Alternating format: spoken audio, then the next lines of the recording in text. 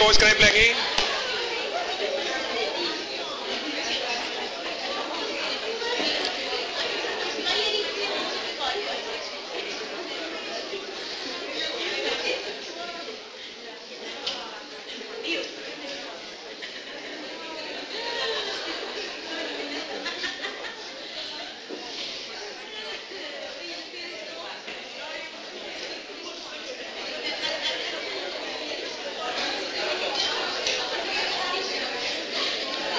Oké? Kan ons maar wegtrek.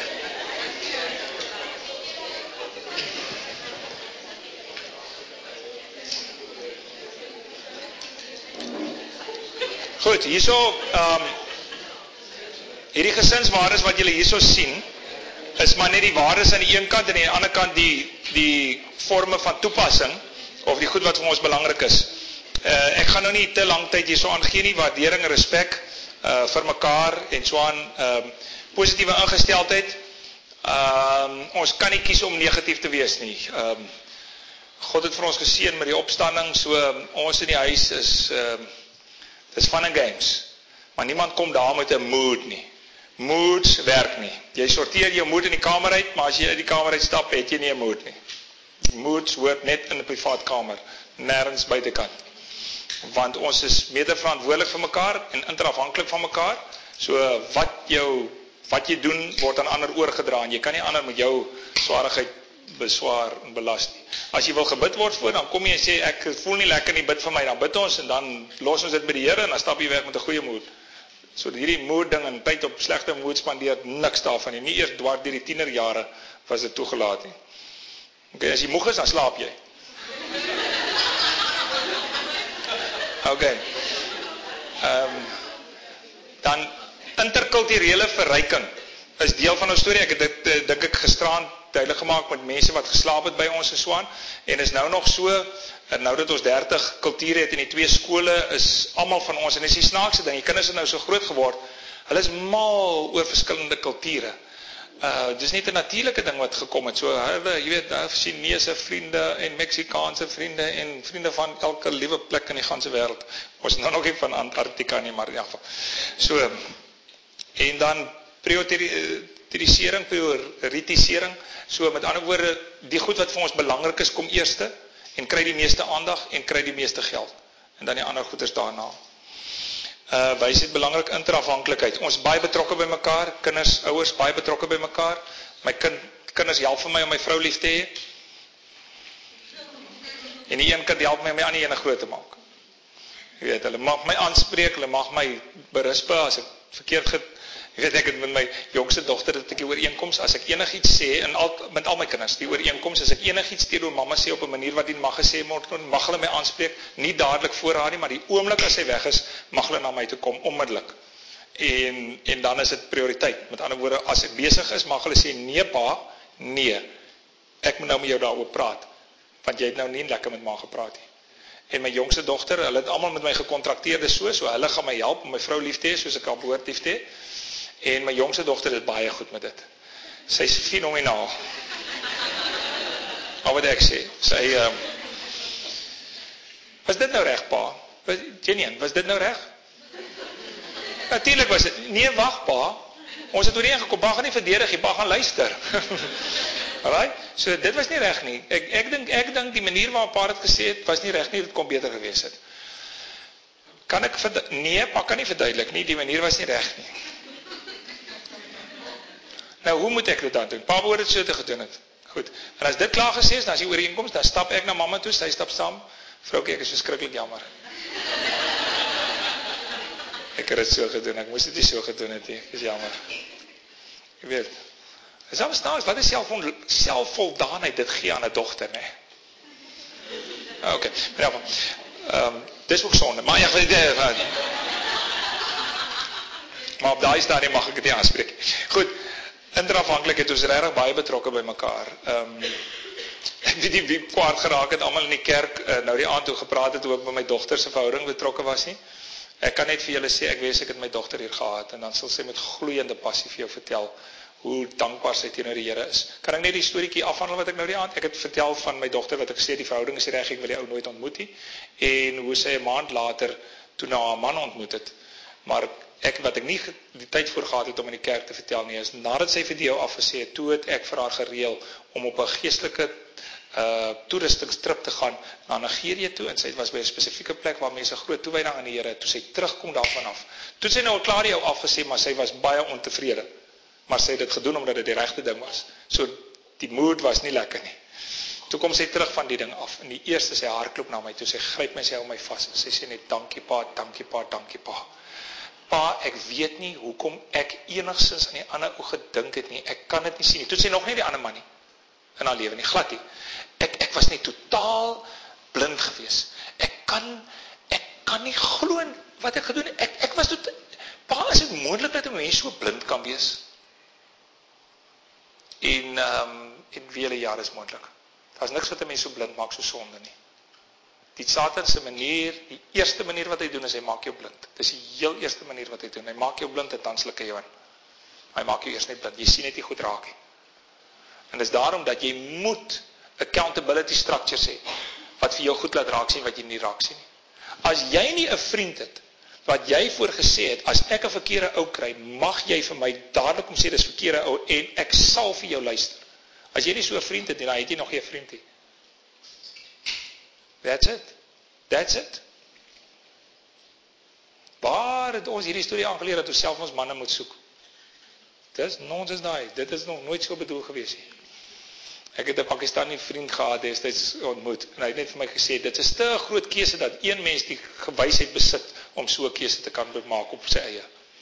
En daarom het hy ander mense nodig om die keuse te maak. En ek glo regtig daarin. So in ons huis sal ons gesin die ander kies. Ons het die eerste ene gekies. Sy het hom ook gekies hoor, maar ons gaan verseker elke ander ene kies. En veral die dogter wat ek aangeneem het, haar naam is Abu Gile Kwasa, so sy is swart, so ek glo in Labola, en Labola beteken negotiation. Diep indringende negotiation. Okay. Goed, so, okay, interessant. Deursigtigheid. Ons absoluut glo dat integriteit belangrik is. En integriteit en deursigtigheid gaan hand in hand. So, daar is nie vir, nee, ek gaan nie daaroor praat storie nie. Nee, jy gaan daaroor praat. Jy gaan daaroor praat, want die lig van Jesus Christus bring alles na die lig toe. So, dit gaan in die lig wees, alles. En daarom mag my seun presies vra wat ek doen, as ek weg is vir die huis, en ek kan presies vir hom vra wat hy doen. En ons ken mekaar goed genoeg, dat as ek hom in sy oë kyk, en my oë raak so effens waserig, sal ek presies weet wat gaan aan. Presies. So niks sal vir mekaar weggesteek kan word. Het is onmoontlik in ons huis, dat enigiemand iets vir enigiemand wegsteek, het is totaal onmoontlik. Goed, eerlikheid, kommunikeer gevoelens, baie belangrik. Kommunikeer gevoelens met mekaar. Ek moes my seun leer om te luister na sy suster se gevoelens. Dit het lang gevat, maar dit het geleer. Uitwaarts leef, dit gaan nie oor ons nie, lewe gaan nie oor ons nie. Lewe gaan oor God en ander mense, en ons is in die derde plek. So ons leef vir ander mense, ons leef nie vir onsself nie. En dit beteken as ma in Kaimandi is, en sy sorg vir weeskinders, my vrou versorg so 350 weeskinders, en sy sorg vir weeskinders, dan, en as die middagete nie, dan gaan niemand ooit daaroor kla nie. Het is nie prioriteit in ons waardes nie. Hier sien julle dan ons waardes, daar staan nêrens middagete nie. So middagete of aand is glad net nie 'n groot waarde nie, is hoegenaamd nie 'n groot waarde nie. So niemand gaan vra na kos nie, almal het al geleer om hulle eie kos te maak. Ek is die swakste van hulle, maar tussen brood en eiers en die ander goed wat ek koop, kom ek reg. So, en as Mara is, en dan maak sy kos, en sy maak baie lekker kos, maar dan maak sy kos, maar dit is glad nie 'n hoë waarde by ons, hoegenaamd nie. Want ons dink party ons eet hulle lewe om, en dan werk nie so lekker nie.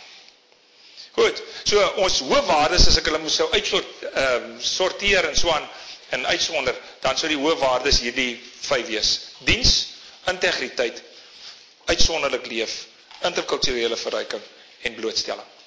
En daarom is my kinders kort op 'n crazy plek. Mosambiek, Indië, my dogter het nou sy eerste jaar na skool, so sy het oor Unisa geswat, sodat sy op crazy plekke kan kom. So sy swat oor Unisa, skryf Unisa, en sy was in Indië gewees, en sy was in Egipte gewees, en sy gaan Ethiopië toe. Ek het vir haar 'n jaar gegee, was sy die beste leiers wat ek nog teëgekom het in die wêreld gaan besoek het, en tyd met hulle spandeer het en net tot tasse gedra het. want sy wil 'n verskil maak, so dan moet sy geleer word, soos mense leer wat 'n verskil moet maak. En so dit is dit.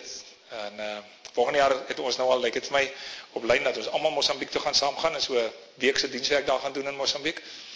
Dit sal of daar wees of in Minia in Egipte, wat 'n baie eenvoudig en 'n ander plek is. Dan sal ons daar wees volgende jaar, en dan werk ons almal saam in ons leer dien, buite ons comfort zone. Waardes. Right? Hou julle vrae, en dan kom ons nou daarmee terug. Ek wil gou klaar maak, want ek wil nou regtig 20 minute los. Dan, nommer 3, so die eerste ene is 'n gesifte verlede. As ons na die Here kyk, die waardes waarmee jy assosieer. As ons na die toekoms kyk, dan jou droom, of jou roeping vir die toekoms. Kom ons praat gou daar. Leef met 'n toekomsvisie, en weet hoe jy self binne daai toekomsvisie pas, met jou roeping vir die lewe. Dit het die naweek nou oorgegaan, maar kom ons praat gou eers net oor 'n visie. We all live under the same sky, but we do not have all the same horizon. En dis hoekom verskillende mense verskillend praat, en hulle leef op dieselfde plek. We have different horizons. Daarom wil ek my kinders hoog laat staan, dat hulle ver kan kyk, sodat hulle oor nuwe horizons kan praat, wat ander mense dalk ook kan praat. Vision is the compelling picture of a preferable future that inspires people to perform. En daarom kan jy vir my vra enige tyd van die dag of die nag, hoe lyk die toekomstige Suid-Afrika, en ek sal vir jou sê. Jy kan vir my sê hoe lyk die toekomstige Kaimane, en ek sal vir jou sê. En jy kan vir my sê hoe lyk die toekomstige Stellenbosch, ek sal jou sê, want as ek wakker is, dink ek daaraan. Dis alwaar ek dink, die toekoms en hoe ons daar moet kom. Compelling picture of a preferable future that inspires people to perform. Dis is waaroor die lewe gaan. Daarom lei ek leiers op om ook die toekoms te kan sien, sodat hulle vanuit dit wat hulle in die toekoms sien, dit 'n werklikheid kan maak in ons lewe. In almal van ons lewe. Vision is to see above and beyond the majority, het iemand op 'n stadium gesê. Die laaste wat ek wil sê voordat ek praat oor roeping, 'n paar dinge is, dan is dit nie net die enigste ding wat jy moet doen is om die toekoms te sien nie, jy moet die toekoms leef. Dit help jy sê net vir jou, daar in die toekoms is 'n dingetjie, nê? Jy moet in daai toekoms leef. So as jy jou gedagtes op die toekoms rig, dan in 'n leier se geval betree jy in jou hele wese die toekoms. Jy word dit wat jy wil hê ander mense moet wees. Jy stap die toekoms in, jy leef daar waar jy wil hê ander mense moet kom. So wat ek vir myself van kleindag af gesê het, ek het hierdie spreek aangeneem, wat iemand op 'n stadium gesê het, ek dink dit was Mahatma Gandhi om die waarheid te sê wat het gesê het. Hy het gesê, become the dream you wish for this world. En toe het ek vir myself gesê, as ek wil hê die wêreld moet 'n goeie plek wees, dan moet ek 'n goeie ou wees. So dan moet ek sorg dat my integriteit uitgesorteer is. Dat ek skoon van karakter is. As ek wil hê die mense rondom my moet skoon van karakter wees, dan begin dit hierso by my. En dis van kleindag af wat ek daarop gefokus het. En later toe ek nou begin dink aan gesin. My gesin moet die voorbeeld wees wat ek wil hê die hele wêreld moet wees. Dis wat hulle moet wees. So dit is baie eenvoudig. As jy jou visie duidelik het van wat jy wil hê die wêreld moet wees, dan moet jou gesin dit wees.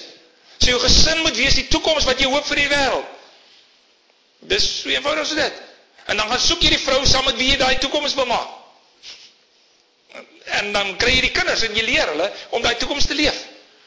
En dan nooi jy ander mense om te kom kyk, hoe lyk die toekoms? So as jy wil kom kyk by die huis. That's it, that's the future. Right. En daarom nooi ek almal kan mense uit om kom kyk. Hulle noem ons huis die basstal, om daai rede. Maar in elk geval, jy raak die toekoms. In my hele toets, vir ons gesin wees, is dit, leef ons die toekoms. Leef ons die toekoms. Dit is my hele toets vir ons gesin wees. Leef ek die droom wat ek vir paas het in Suid-Afrika. Leef my vrou die droom wat ons het vir maas in Suid-Afrika. My seun, die droom wat jy het vir jong mans in Suid-Afrika. Leef hulle dit. En ek dink ons is nie ver daarvan af nie. Ons het sonde, ja. Ons worstel teen ons eie sonde verskriklik. Maar ons battle na die toekoms toe. En ek dink ons het die toekoms geraak op baie plekke. Verseker. En dis great. Dis fenomenaal. Ek kan dit nie beter indink nie. Daar is nie beter en dieper vreugde as dit nie. Kan ek my indink nie. So raak die toekoms dan. Dan, op pad na hierdie toekoms toe, moet jy jou eie rol daarin verstaan. En die manier om jou eie rol daarin te verstaan is, jy moet jou eie roeping ontdek. Nou die hele naweek het gegaan oor roeping, so ek kan nie dit herhaal, want baie van julle was daar. Net vir die wat nie daar was nie, kom ek wys gou vir julle, hoe werk roeping. Roeping werk so. Jy moet, daar wat die drie goeders oor mekaar val, daar is 'n mens se roeping. So roeping werk so, God roep. So God het 'n plan met hierdie aarde, En hy het 'n plan wat hy wil uitvoer op verskillende plekke op hierdie aarde op verskillende maniere. En daarvoor plaas hy mense op verskillende plekke in verskillende tye. Daar's 'n rede hoekom ek nie in die aangebore oorlogtyd gebore is toe my oupa gebore was nie. Daar's 'n rede. En ek moet daai rede ontdek. Hoekom leef ek nou? En hoekom leef ek nou in Suid-Afrika? Ek moet dit ontdek, anders moet ek waai. Maar dit moet ek ontdek. En dan omdat God 'n plan het, ek sê ek wat 'n plan het, dit is God wat 'n plan het.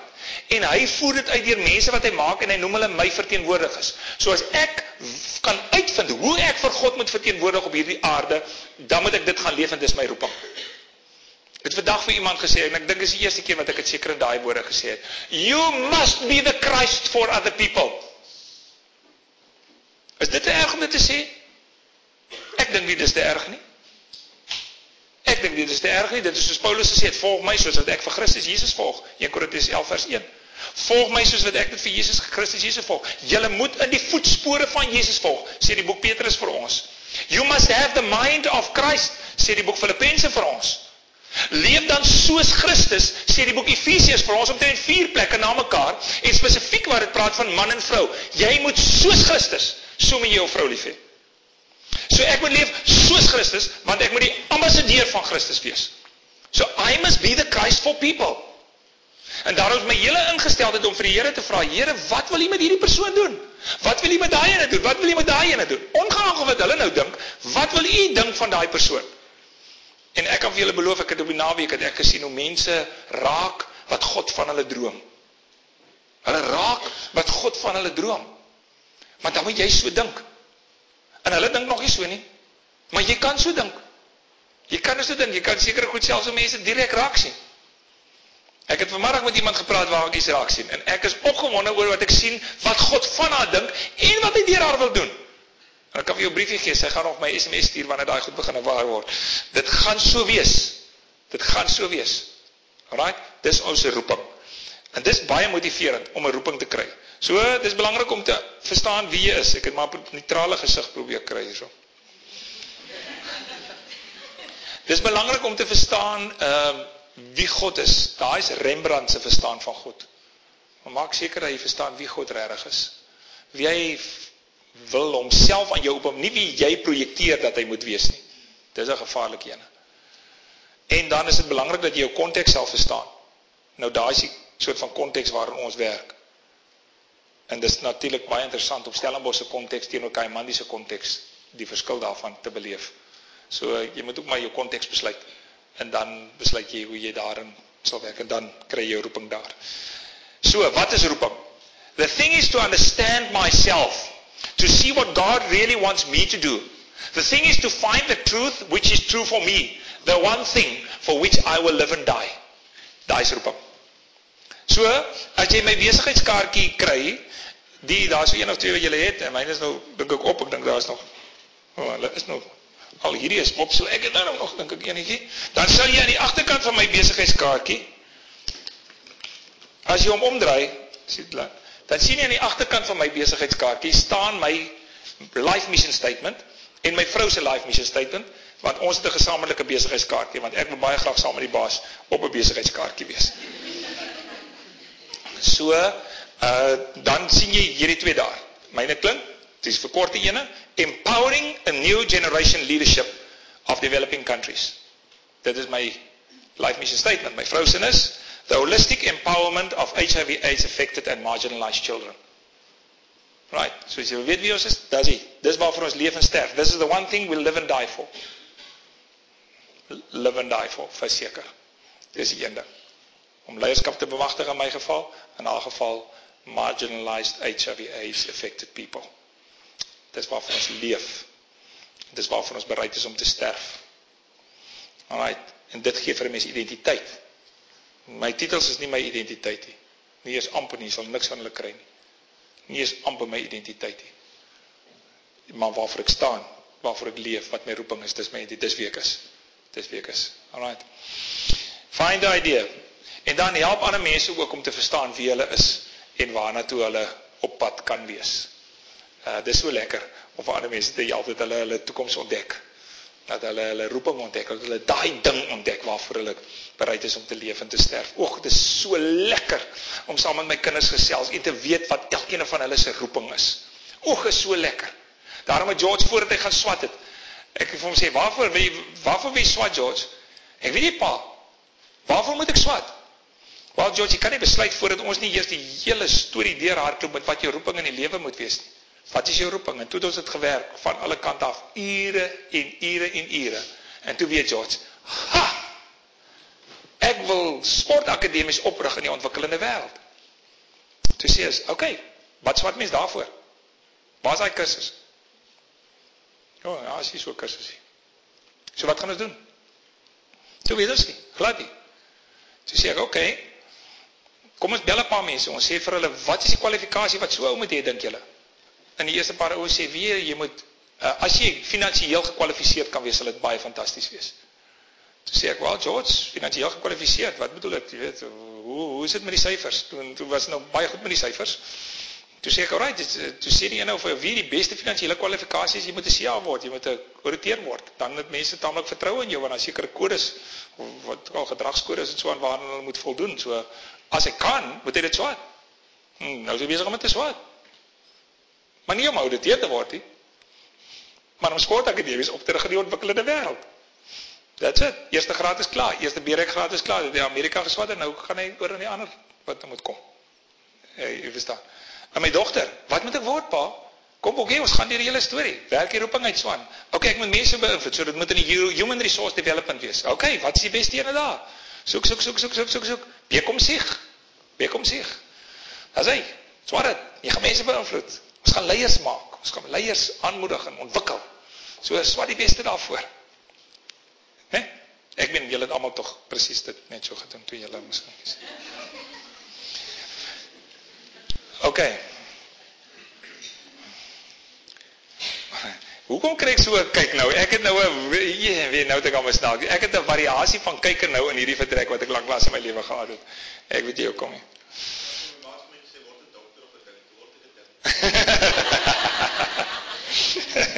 Wat die mense wat jy gehoorsaam.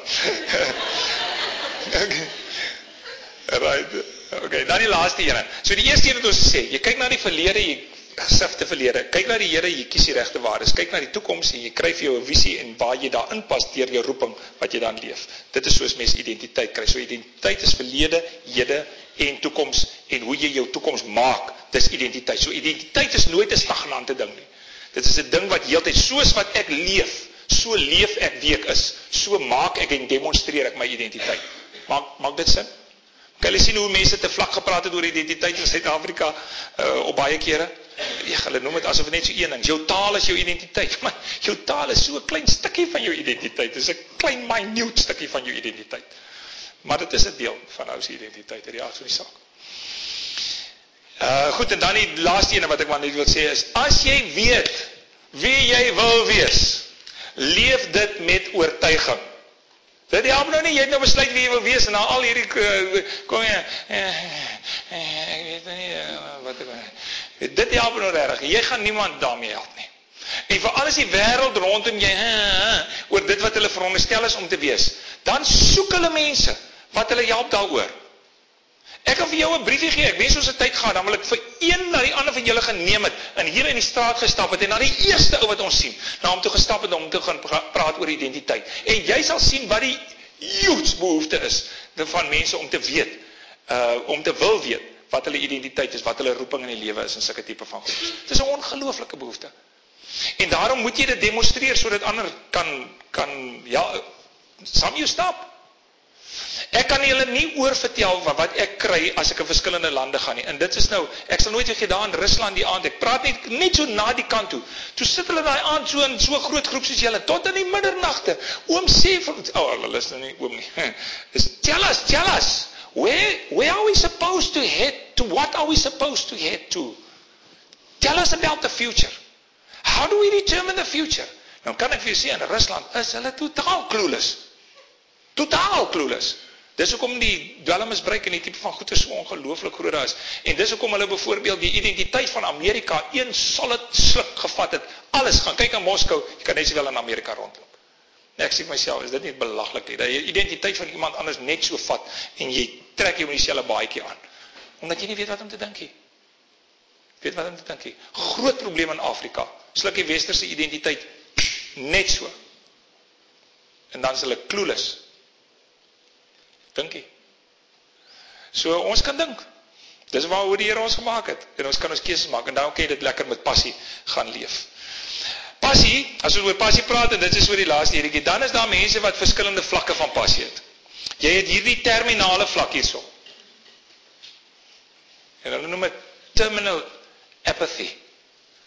En jou laaste asem is klaar uitgeblaas.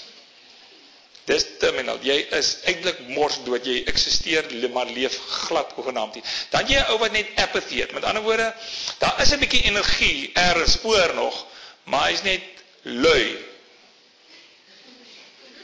Dood, slap, lui. Apathy. Dan het jy reluctant commitment. Ok, as jy so sê, dan dink ons maar hieroor. Jy weet, daai tipe van reluctant commitment. Dan het jy active commitment. Ok, kom ons doen iets aan. En dan het jy total commitment. Ok, kom ons verander die wêreld. So, hou ook aan met jou passie ook besluit waar jy wil gaan. Ek hou van George Bernard Shaw se sê dan, en daarmee eindig ek.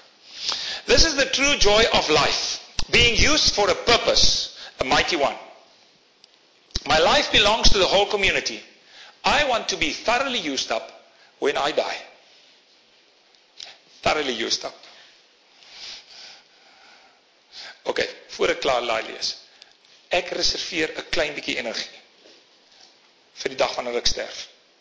Vir die dag nadat ek gesterf het. Vir die paar dae nadat ek gesterf het. Kom verduidelik vir julle. Ek nooi vir julle nou uit na my begrafnis.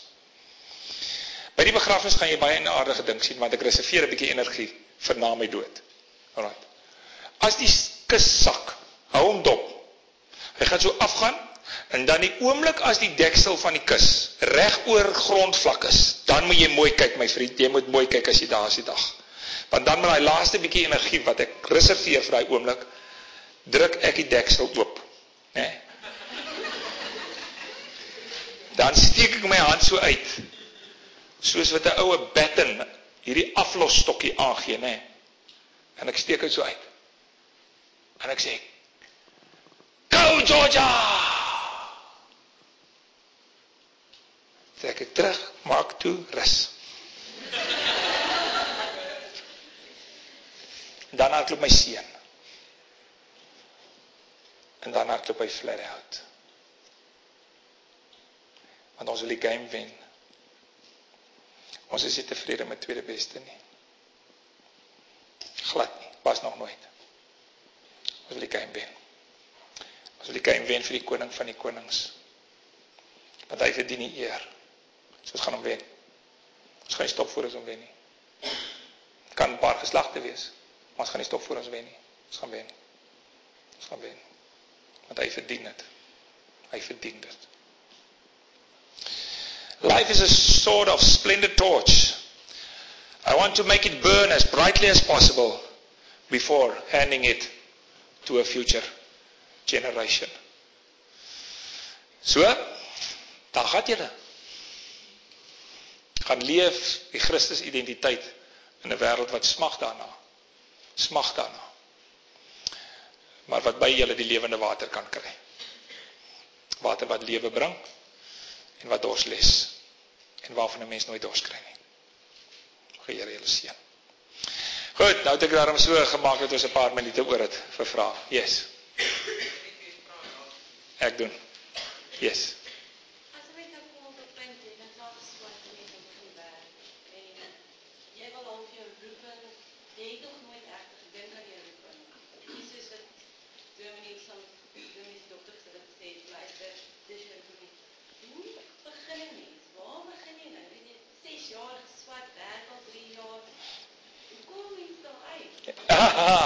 Jy het nou 'n baie, jy het meer as een vraag gevra.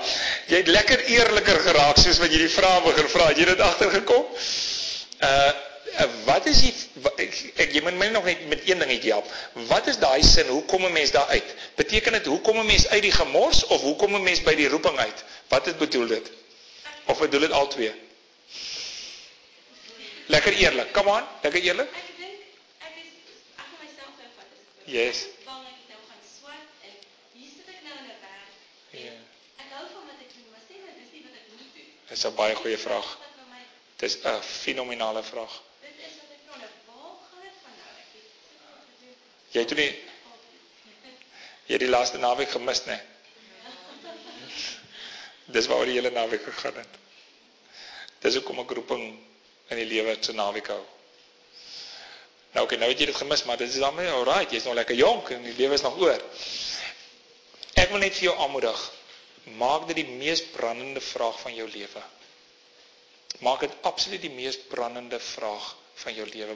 Moenie die mees brandende vraag maak, hoe kry ek comfort nie, of hoe, moenie dit doen nie, moenie dit doen nie. Maak dit die mees brandende vraag van jou lewe, en moenie stop voordat jy 'n antwoord kry nie. Ek wil vir jou regtig aanmoedig. En as dit beteken, jy moet op die vliegtuig spring, want dit gaan oor die lewe. En jy moet afkom na my, en jy moet 'n paar uur daar spandeer, en ek vat jou persoonlik deur, en dan doen dit. Of jy kry die volgende roeping in die lewe seminar wat ek hou, en jy kom woon dit by.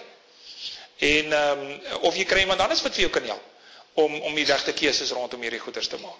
Hierdie ouens wat die naweek daar was, hulle het die hele boek, hulle kan vir jou hele end help. Ek dink waar is jy, hulle kan waarskynlik, het jy, wie ken van haar in hierdie vertrek? Jou job. Daar is jou antwoord. Daar is jou antwoord.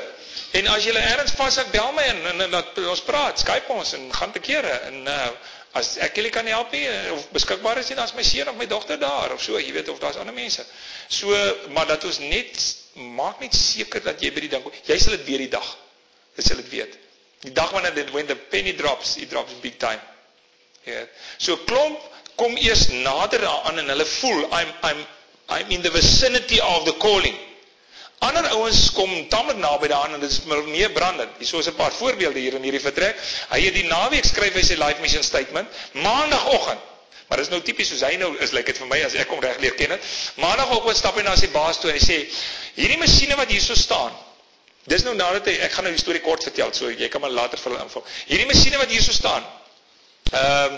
Wat wil jy met hierdie goed maak? Hy sê, en die baas sê vir hom, en hierdie goed is R30,000 werd, het hy nou net vir my sê, R20,000 elk of soeits, is dit?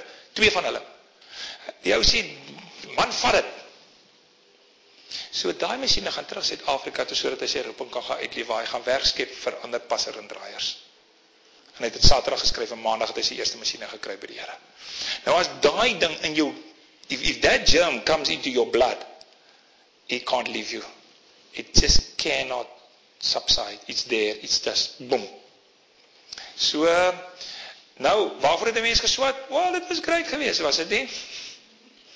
En in baie gevalle is die studie wat jy gedoen het 'n goeie grondlaag vir dit wat jy, my vrou werk nou in gemeenskappe, sy moes eintlik maatskaplik geswat het, maar sy het verpleegkundige geswat. So dit wat sy nou doen, het niks te doen. Sy het nie een dag sy kennis opgedoen vir dit wat sy nou doen nie. Maar die lewe gelukkig, jy weet, as jy bietjie ondervinding het, dan kan jy lekker aanpas in beroepe ook. En dan kan jy beroep shifts maak en dan jy oordra selfs van die kennis wat jy daar en die ander leer jy soos jy aangaan. Maar jy mag jou nie net boks deur die feit dat jy 'n sekere ding gedoen het en nou moet jy maar net 'n sekere ding. Dit mag jy nie doen nie. Jy gaan nie eendag vir die Here sê, Here Jesus, eintlik moet my ouers nee, kan nie, hulle kwaliek neem nie, jou vader, jou moeder. So, ek neem die onderwysers, nee, jy gaan niemand kwaliek neem nie. Jy gaan net antwoord wat jy gedoen. Wat ek wil gehad het jy moes doen. Daai vraag gaan jy definitief kry. Dit staan in Matteus 7 vers 21 en 22. So hom kry jy. So ons weet ten minste een vraag as ons daar kom.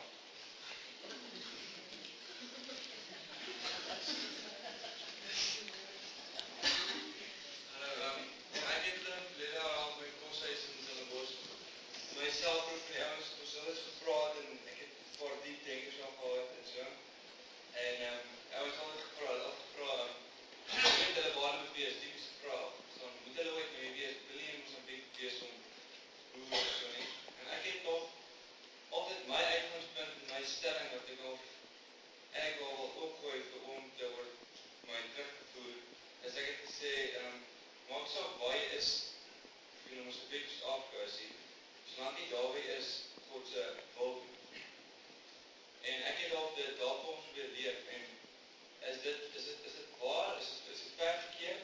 Want ek sit nou met al na hierdie 2 dae die gedagte, moet ek so baie effort in Londen skole insit of moet ek eers Afrika gaan? Ja. Okay. Die vraag is hierso, hoe belangrik is dit dat 'n mens presies weet waar jy moet wees in terme van 'n mens se roeping? Is die belangrike ding nie dat 'n mens net reg moet leef nie? En is dit so regtig belangrik om presies te weet waar mens moet wees? Soet, né? En laat ek net die eerste ding net sê. Dat 'n mens moet wees soos wat jy moet wees, waar ook al jy is die belangrikste ding. Die being deel, is belangriker as die doing deel. Ek kan nie eintlik sê dis belangriker as die doing deel nie, want die twee goed gaan saam, maar die being deel, kom ons sê, jy sal nooit die doing deel reg doen, tensy die being deel reg is nie. So jou antwoord aan daai ouens, wil ek sê, yes, wees die mens wat jy moet wees, ongeag van waar jy is. En ek sê dit self so sê, dat die Here partykeer voel, man, of hy nou Mosambiek is en of hy Malawi is, gaan nou regtig nie so groot verskil maak, solank hy is wie hy is, of wie hy veronderstel is om te wees, en solank hy doen wat hy veronderstel is om te doen. Soos byvoorbeeld, as jy met kinders moet werk, dan waar jy met kinders werk is waarskynlik minder belangrik as dat jy met kinders moet werk. Jy weet, dit lyk my in jou geval is dit so iets. Maar, nou nadat ek dit gesê het, glo ek dat die Here vir elke individu 'n spesifieke roeping het. En dat ons so naas moontlik aan daai ding moet probeer kom. As 'n mens nie presies by daai ding in jou lewe kom nie, en jy het jou hele lewe net regtig so beskikbaar gewees, dat as die Here vir my 'n baie spesifiek het, dan wil ek daar wees, dan gaan die Here dit erkenning voorgee, want daai beskikbaarheid is vir hom belangriker, as dat jy nou groot wysheid het oor presies waar jy moet wees. Maar ek dink die lewe werk so, sê nou maar daai tekening wat julle daar so sien, daai klomp blomme daar, dat sê nou maar dis God se eindprentjie. Ek glo absoluut die Bybel wys vir my, dat God 'n doel gehad het toe die skepping geskaap het, en aan die einde wys dit dat hy werk na 'n sekere punt toe, né? Ek weet, Petrus sê byvoorbeeld, hy het nog nie teruggekom nie, want hy is nog lankmoedig, want almal moet nog tot bekering kom en inkom, voordat hy sulke terug, weet so, God werk intentioneel na 'n sekere doel toe. In daai proses het hy Jesus gegee, en hy het sy Heilige Gees gegee, sodat daai mission van die Here, sodat the mission can be accomplished. En dan het hy sy Heilige Gees gegee, nie om te haver nie, hy het sy Heilige Gees gegee om binne in my en binne in jou te bly, so that he can accomplish his mission through me. En daarom is dit op pad ergens heen, God is op pad ergens heen, en deur sy Gees wat in my leef, is hy op pad ergens heen. So ek moet nou net uitvind, in daai prentjie, dis miskien daai een spikkeltjie, wat ek moet doen, om die prentjie volledig te kry. En jy moet 'n ander spikkeltjie doen, en jy en so. En as elkeen van ons dit aan voldoen, dan gaan die prentjie nuut wees. En is op daai manier wat ek glo, ek dink ons moet baie spesifiek vir die Here vra, Here Jesus, wys my daai prentjie so helder as moontlik. En dit, wat dit betref, ook, is dit Londen, is dit Suid-Afrika, want miskien is ek deel van die antwoord vir Afrika. En ek wil vir julle sê, Afrika het so, en Suid-Afrika spesifiek, het so 'n uitsonderlike geskiedenis. Dis nie elke land in die wêreld nie. Die enigste land wat so 'n radikale transisie gehad het, van alle lande in die wêreld, sonder oorlog. In die ganse geskiedenis. Dis amazing. Sonder oorlog. Nou ouens dink dit is net per ongeluk, so dit is definitief per ongeluk. En ek was in die proses van bid op daardie stadium, waar was een vriend van my, het 2 miljoen mense in Amerika gemobiliseer om te bid, toe die verkiesing plaasgevind het. Maar dan was mense wat dit ernstig opgeneem het. En ek dink dieselfde moet julle nou doen in terme van die verkiesing wat volgende keer plaasvind. Maar goed, dan moet ons vir die Here vra, Here, wil U my gebruik om Afrika te herkonstrueer? Kom ek sê vir jou wat het ek nou gevind met hierdie besoek aan Londen. Elke keer vind hy iets anders. Die opvallendste ding is, ek nou môre huis toe vlieg, die opvallendste ding van hierdie besoek, en ek het nou net met Suid-Afrikaners, ek het so 'n bietjie Engels ons ook opgelei, maar hoofsaaklik Suid-Afrikaans. Die opvallendste ding is, die meeste mense wat ek hier gesien het, Suid-Afrikaners, onderskat wat God vir hulle droom. Dis my die opvallendste ding. Onderskat dit radikaal. Die onderwerp wat ek 'n bietjie van weet, is leierskap en leierskapsontwikkeling. Dit beteken, is net omdat ek my hele lewe eintlik maar daarmee te doen gehad het. So I think I can gauge to see what is the kind of level of leadership when I meet people. Verstaan jy? En ek wil nou vir jou vra, hoeveel groepe in hierdie wêreld sit vanaand, of sit in hierdie maand, of sit in hierdie jaar? Hoeveel groepe in hierdie wêreld sit in hierdie jaar? So, hoeveel is ons omtrent hier, so 80, 90? 100? Hoeveel groepe van 100 sit in hierdie wêreld, in een vertrek hierdie jaar, met dieselfde potensiaal, as hierdie kamer nou weer? Ek wil vir jou sê, nie baie nie. Daar kan 3 wees, daar kan 5 wees. Daar kan miskien 20 wees, for that matter. Maar dan gaan nie baie meer as 20 wees nie. Verstaan jy? Nou, uit God se prentjie, dit gaan oor hom, dit gaan oor sy droom. Hoekom het hy die potensiaal gegee? Net omdat hy lus is om potensiaal te gee. Hy gee die potensiaal vir 'n spesifieke doel. So sy prentjie sê net, oh my goodness, why can't they understand this? Jy weet, en so my ervaring is, en ek wil hê elkeen van julle moet vanaand gaan, jy moet die spieël vat, of jy moet wat ook al gaan, jy moet daai een in die spieël met jy gaan sê, verstaan jy wat God deur jou wil doen? Het jy enige idee? Of het hy maar vir nie die moeite gedoen om te sterf aan die kruis, sy gees te gee? Ek weet, this is the most precious thing that he can give us, to change the world. En ek dink, as ons so begin dink, dan gaan ons nie aan die ander kant sê, ek sê nie jy het dit gesê nie, maar dis 'n gevaar aan die ander kant, ag, het maak hier 'n erg saakie, jy weet, ek dink het maak saak, dis die punt wat ek wil maak, en ek dink ons moet dit baie ernstig opneem, want die Here wil daai goed uit ons hand uit kry later. Yes.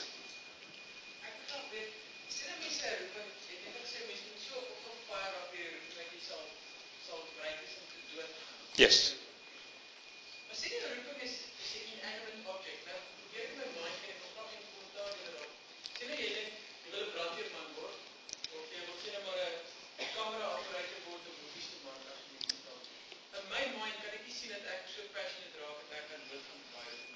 Ek kan dit sien. Okay, ek gaan gou vir jou dit sê. Die vraag is hierso, kan 'n mens oor 'n ding wat nou nie mense noodwendig mee te doen het nie, kan 'n mens so passionate raak dat jy kan sê, ek sal hiervoor doodgaan as dit nodig is. Alright. Washington Carver is 'n Amerikaner gewees, wat op 'n sekere tyd geleef het, toe daar baie armoede was en baie werkloosheid was in die suide van Amerika. En hy's 'n scientist, 'n wetenskaplike. Hy was 'n wetenskaplike gewees. Hy het elke oggend, en ek wil vir julle dit aanmoedig, asseblief môreoggend. Ek meen, dit kan nou 'n great storie elke môreoggend. As jy môreoggend deur die voordeur stap of deur jou kantoor deur, sien jy hom nou? Sien jy hom voor jou? Sien jy hom voor jou? Staan net daar in die drempel van die deur, staan net daar.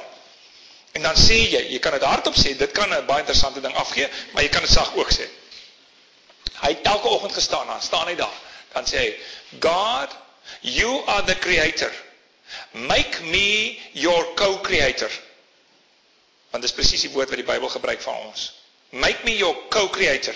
En dan stap hy in. En toe eendag, toe vat hy 'n grondboontjie. En hy sit met die grondboontjie daar. Hy sê, Lord, tell me, why did you make a peanut? Why did you make this? I must know why you made this. En Washington Carver het 600 maniere ontdek om 'n grondboontjie te gebruik. En omrede daarvan het hy die ekonomie van Suid-Amerika enkelhandig omgeswaai, want toe het werkgeleenthede weer geskep, en hulle het grondboontjies in plaas van katoen geplant, en die ekonomie het geswaai. Is dit genoeg om 'n ou se lewe daarvoor te gee? Verstaan jy wat ek bedoel? As jy die ding wat jy doen, dit kan 'n grondboontjie wees, jy verstaan? Dit kan enige ding wees, maar jy moet hom in God prentjie sien. Jy moet hom in the bigger picture sien. Dis die ding, en dit hoef nie mense te wees nie. Dit hoef nie mense, maar jy kan hom in die bigger picture sien, en sê, why did you create this? En dan kan die Here 'n amazing ding daardeur doen. Het kan klank wees, dit kan movies wees. Life is beautiful is a transforming movie. En as ons net meer van daardie goedes het, dan miskien verander die wêreld tog daardeur, jy weet. So ja. As ek net sê, nog eens teruggewys, die skyfie gewys, daar 3 goed, dis ek, God en my konteks, en dit is my roeping. Kan dit wees, ek weet ons het terug op die roepingkamp, ons op die einde van die kamp op papier geskryf wat my roeping is, en baie spesifiek Yes. Kan dit wees dat my roeping is waar my konteks verander, maar my roeping by dieselfde in die sin kan? Ja. Of is dit een spesifieke roeping? In ander woorde, is my roeping in Suid-Afrika, of kan ek sê, my konteks nou is Londen. Ja. Ek het nou 'n roeping hier in Londen. Ja. En dan is Suid-Afrika gaan met 'n roeping in Suid-Afrika. Ja. Timbuktu toe gaan. Dit roeping in Timbuktu, ja. Ek dink jou roeping word bepaal deur jou konteks. Party gevalle sal dit wees soos die voorbeeld wat hy, ekskuus, ek het nou nie die vraag herhaal nie. Die vraag is, word die roeping aangepas met die konteks of bly hy dieselfde ongeag die konteks? En ek dink in die geval van die vorige persoon wat gevra het, kan dit 'n roeping wees, sê nou maar om kinders tussen 6 en 9 jaar, of kom ons sê nou maar kinders tussen 3 en 6 jaar te help met intelligensieontwikkeling. En dat 'n mens nie spesifiek daardie roeping het vir 'n spesifieke konteks nie. Kan so wees. En dan beteken dit waar jy ook al dit gaan doen, is dit wat jy gaan doen. Ek wat nou in baie wêrelde rondbeweeg elke jaar, kom net 'n baie merkwaardige ding agter. En dit is dat God 'n plan het met elke wêrelddeel.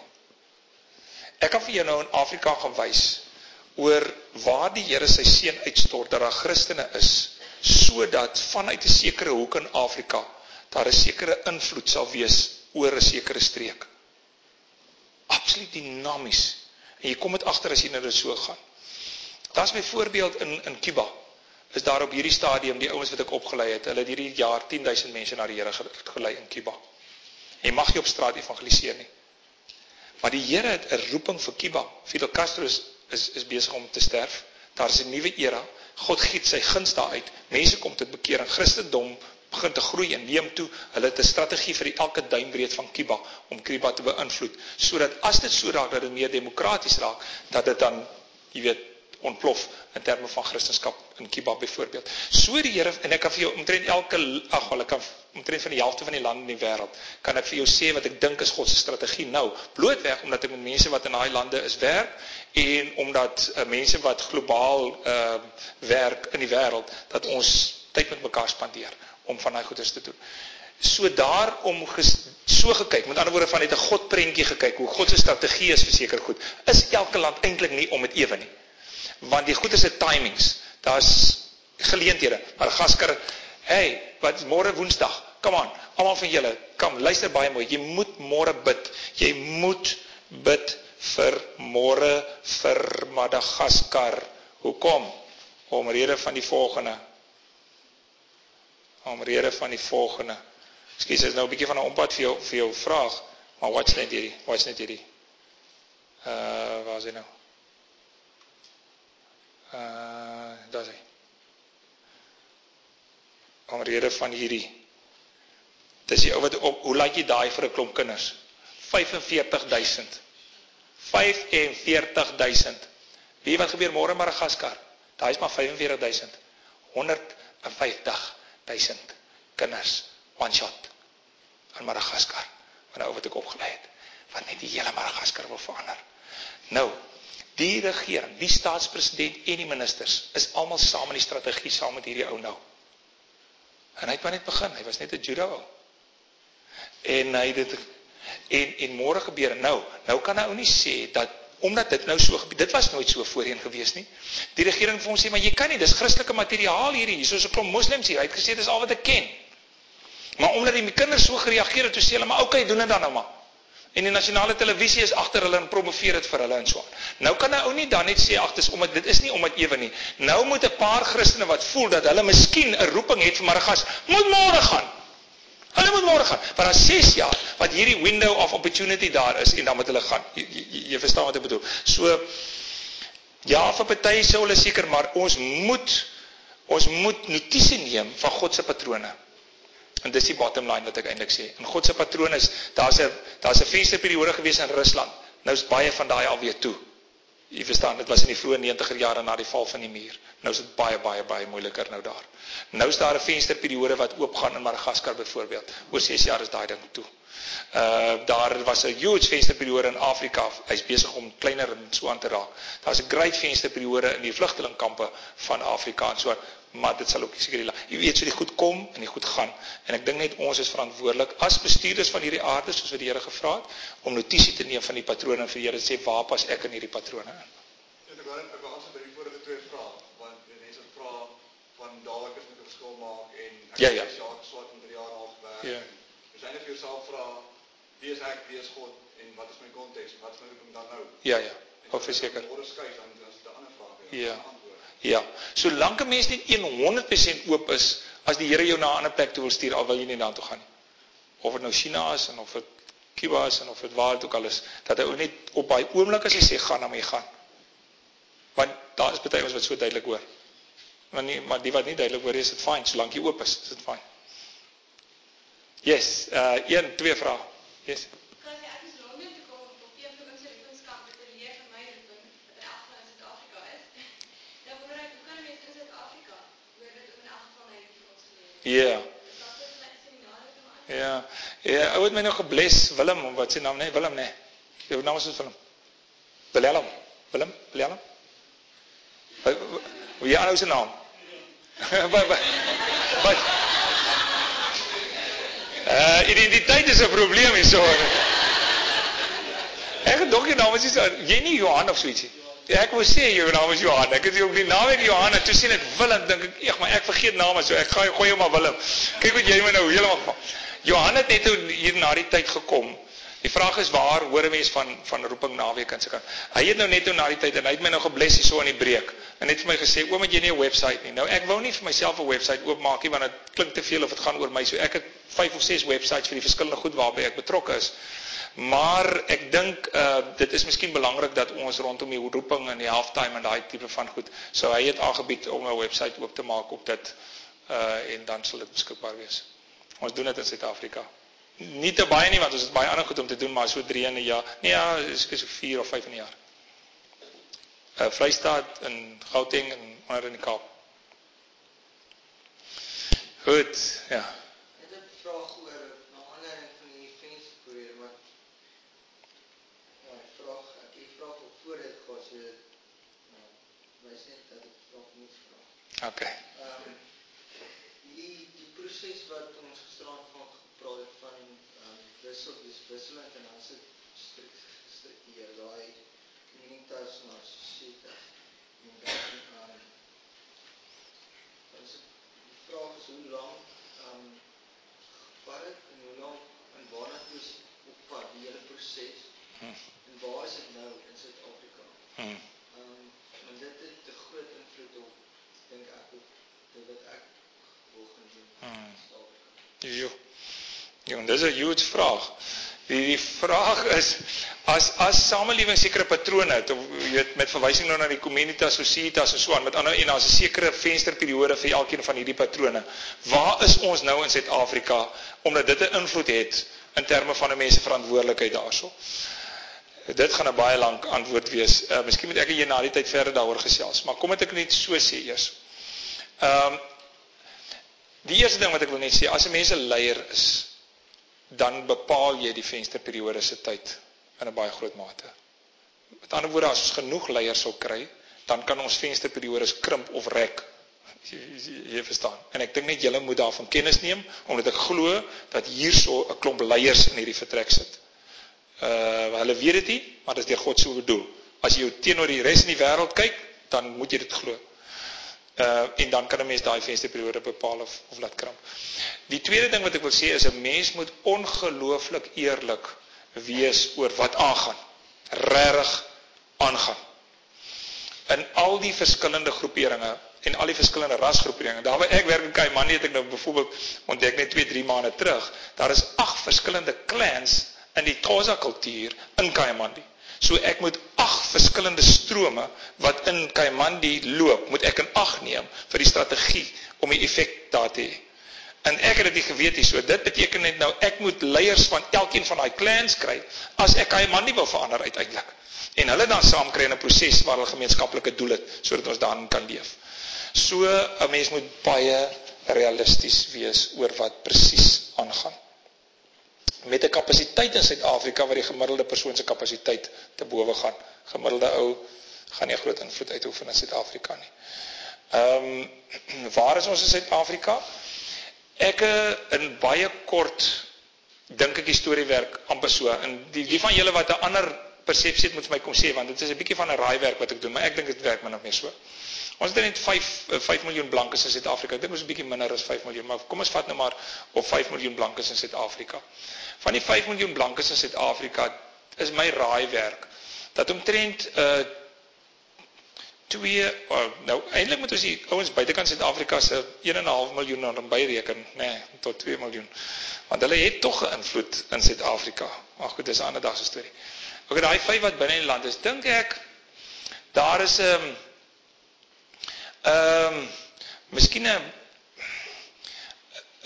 van die 5 miljoen, 3 miljoen wat eintlik alles probeer om dit te hou soos wat dit was voor die verkiesing. In ander woorde, die helfte, miskien die helfte, miskien bietjie meer. Nee, seker nie so baie nie. Ek sou sê 2 miljoen. Sê maar 2 miljoen. Nou hulle hou dit op verskillende maniere. Party deur soort van konservatiewe enklawes te hou. Ander ouens deur escape mechanisms. En die escape mechanisms kan wees soos elke vakansie oor see gaan en dan werk jy net en dan gaan jy oor see en jy gaan om te werk en terug en so. Ander deur net vir hulle paleise en goederes te bou waar hulle net met die buitewêreld geen kontak het nie en is net afstandbeheer en so aan. So hy sonder hom af in 'n kokonisering. So ek dink so 2 miljoen is eintlik besig met kokonisering. Ek dink 'n ander 2 miljoen is deur die verandering in die samelewing eintlik geforseer om te verander. So hulle kan nie eintlik volledig kokoniseer nie. In die werk, BEE, plaasprosesse en sulke tipe van goed. So hulle kan nie eintlik heeltemal kokoniseer nie. So hulle pas aan, maar because it's getting too hot, so they must adapt. Dit is soort van 'n bietjie van 'n trae aanpassing, maar ons kan nie anders nie, dit is soos wat ons gaan oorleef. Ek dink daar is ongeveer 1 miljoen wit Suid-Afrikaners wat 'n swaai gemaak het in hulle koppe soos in big time. Wat gesê het, ek gaan in Afrika bly, ek en my nageslag en almal gaan in Afrika bly en ons gaan dit die beste plek maak wat dit kan wees. En of hulle dit in besigheid doen, of hulle dit in die kerk doen, of hulle dit in gemeenskappe doen, maar hulle doen dit.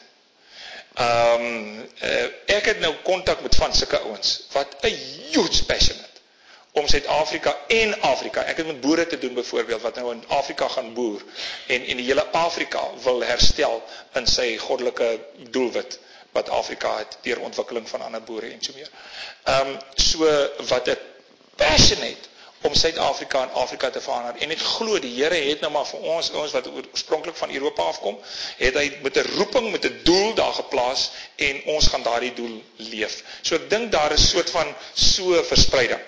So ek dink elke ou kan kies in watter verspreiding jy jou bevind. Jy weet of jy ongewillig verander of jy gewillig nie net verander maar ander transformeer en of jy nou probeer net afskerm so goed as moontlik, jy weet, totdat ander moontlikhede opduik.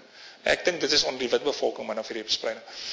Onder die bruin bevolking baie, ek het so 'n paar seminare, ek lei nou eintlik aan ons op om identiteitsseminare te hou, want die bruin bevolking is baie verward in terme van identiteit, ongelooflik verward wat dit betref. Ek het nou die dag gehoor 'n syfer van 1,4 miljoen bruin ouens wat in tronke is en wat in ek weet nie of dit reg is nie, ek hoop dit is reg nie, wat net wys dat identiteitloos het en nie weet wat om te maak nie.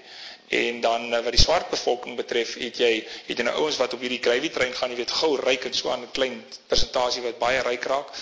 Ek het statistiek hierso byvoorbeeld dat 400,000 van die mense wat in die arm kategorie gegaan het die vorige 5 jaar opgeskuif na die lae inkomste groep en 500,000 van die lae inkomste groep het geskuif na die middelinkomste groep toe, sodat dit nie net so is dat die ryker word en die armer nie. Daar is ook 'n middellaag wat vorm en dit wys in die 2000 nuwe karre wat elke dag in Suid-Afrika nou gekoop word. Sodat dit tog wys dat daar 'n ander verspreiding en goeders in Suid-Afrika aangaan. Onderliggend, dink by al hierdie klagtes wat julle hoor, dink die meeste mense dink dit gaan baie goed met die ekonomie. Jy weet, baie goed teenoor wat hulle gedog het dit sou gebeur, gaan dit baie goed. Baie mense onseker oor die verkiesing. Ek hoop daar's genoeg ouens aan al die kante van die rasse, wit, bruin en swart, wat genoeg passie en intensie het om 'n verskil te maak wat ons deur dit kan trek. Ek dink die volgende periode van die staatspresident is absoluut crucial. As dit werk, gaan ons die beste land in die wêreld wees 5 tot 10 jaar van nou af. So, dit is my so vinnige lees van Suid-Afrika se konteks. Laaste vraag. Dit was nou baie lank. Ja. Ek het nou my trein gemis, maar dis oké. Julle ook. Wie het nog trein gemis? Oh, nee, nee. Sê weer?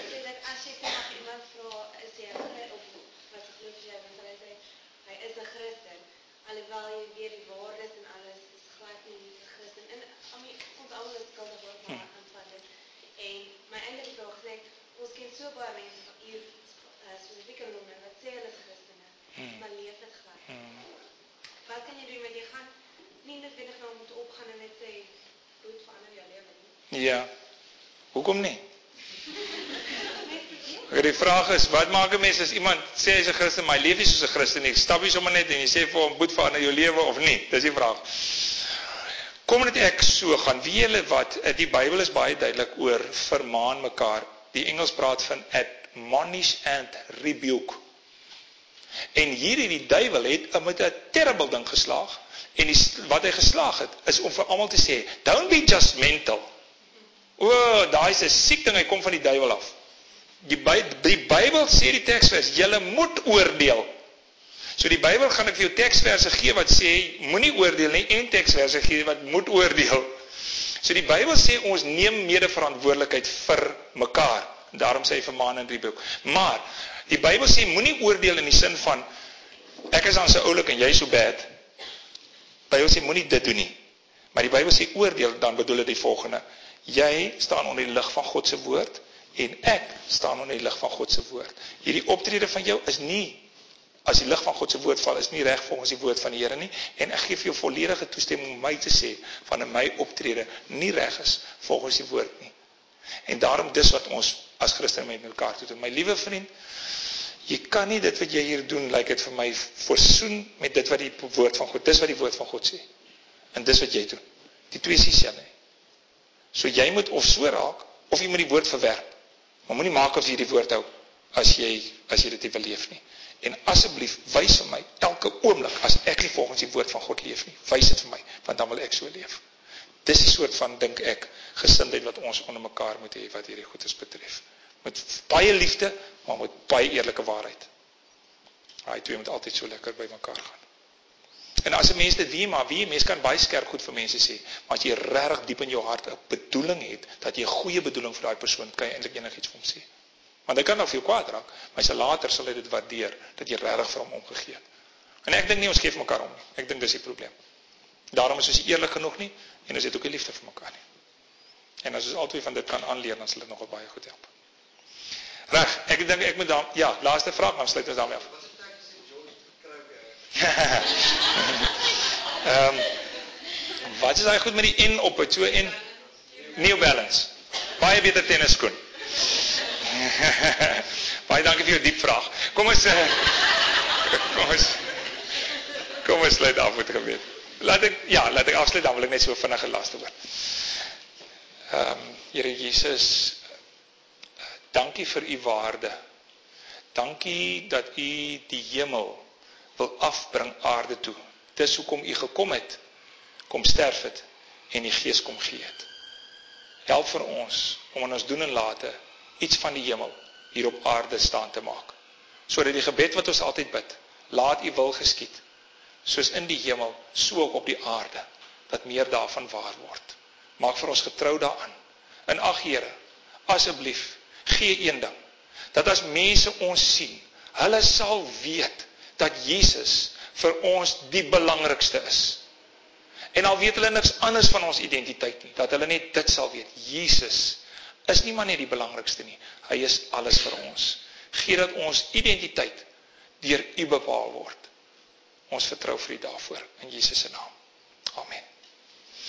Net 'n baie vinnige dankie, dankie dat julle my duld, dat ek mag eerlik wees, mag reguit praat, en die crazy ding, dat julle myself terugnooi, nadat ek so reguit en eerlik gepraat het, so baie dankie daarvoor. Ek hoop regtig, maar dis my enigste rede, hoekom ek hierna toe kom, ek wil graag vir julle dien, sodat julle God kan dien, en ek hoop teenoor die Here dat ek getrou was, en ek hoop teenoor die Here dat julle seën daaruit gekry het.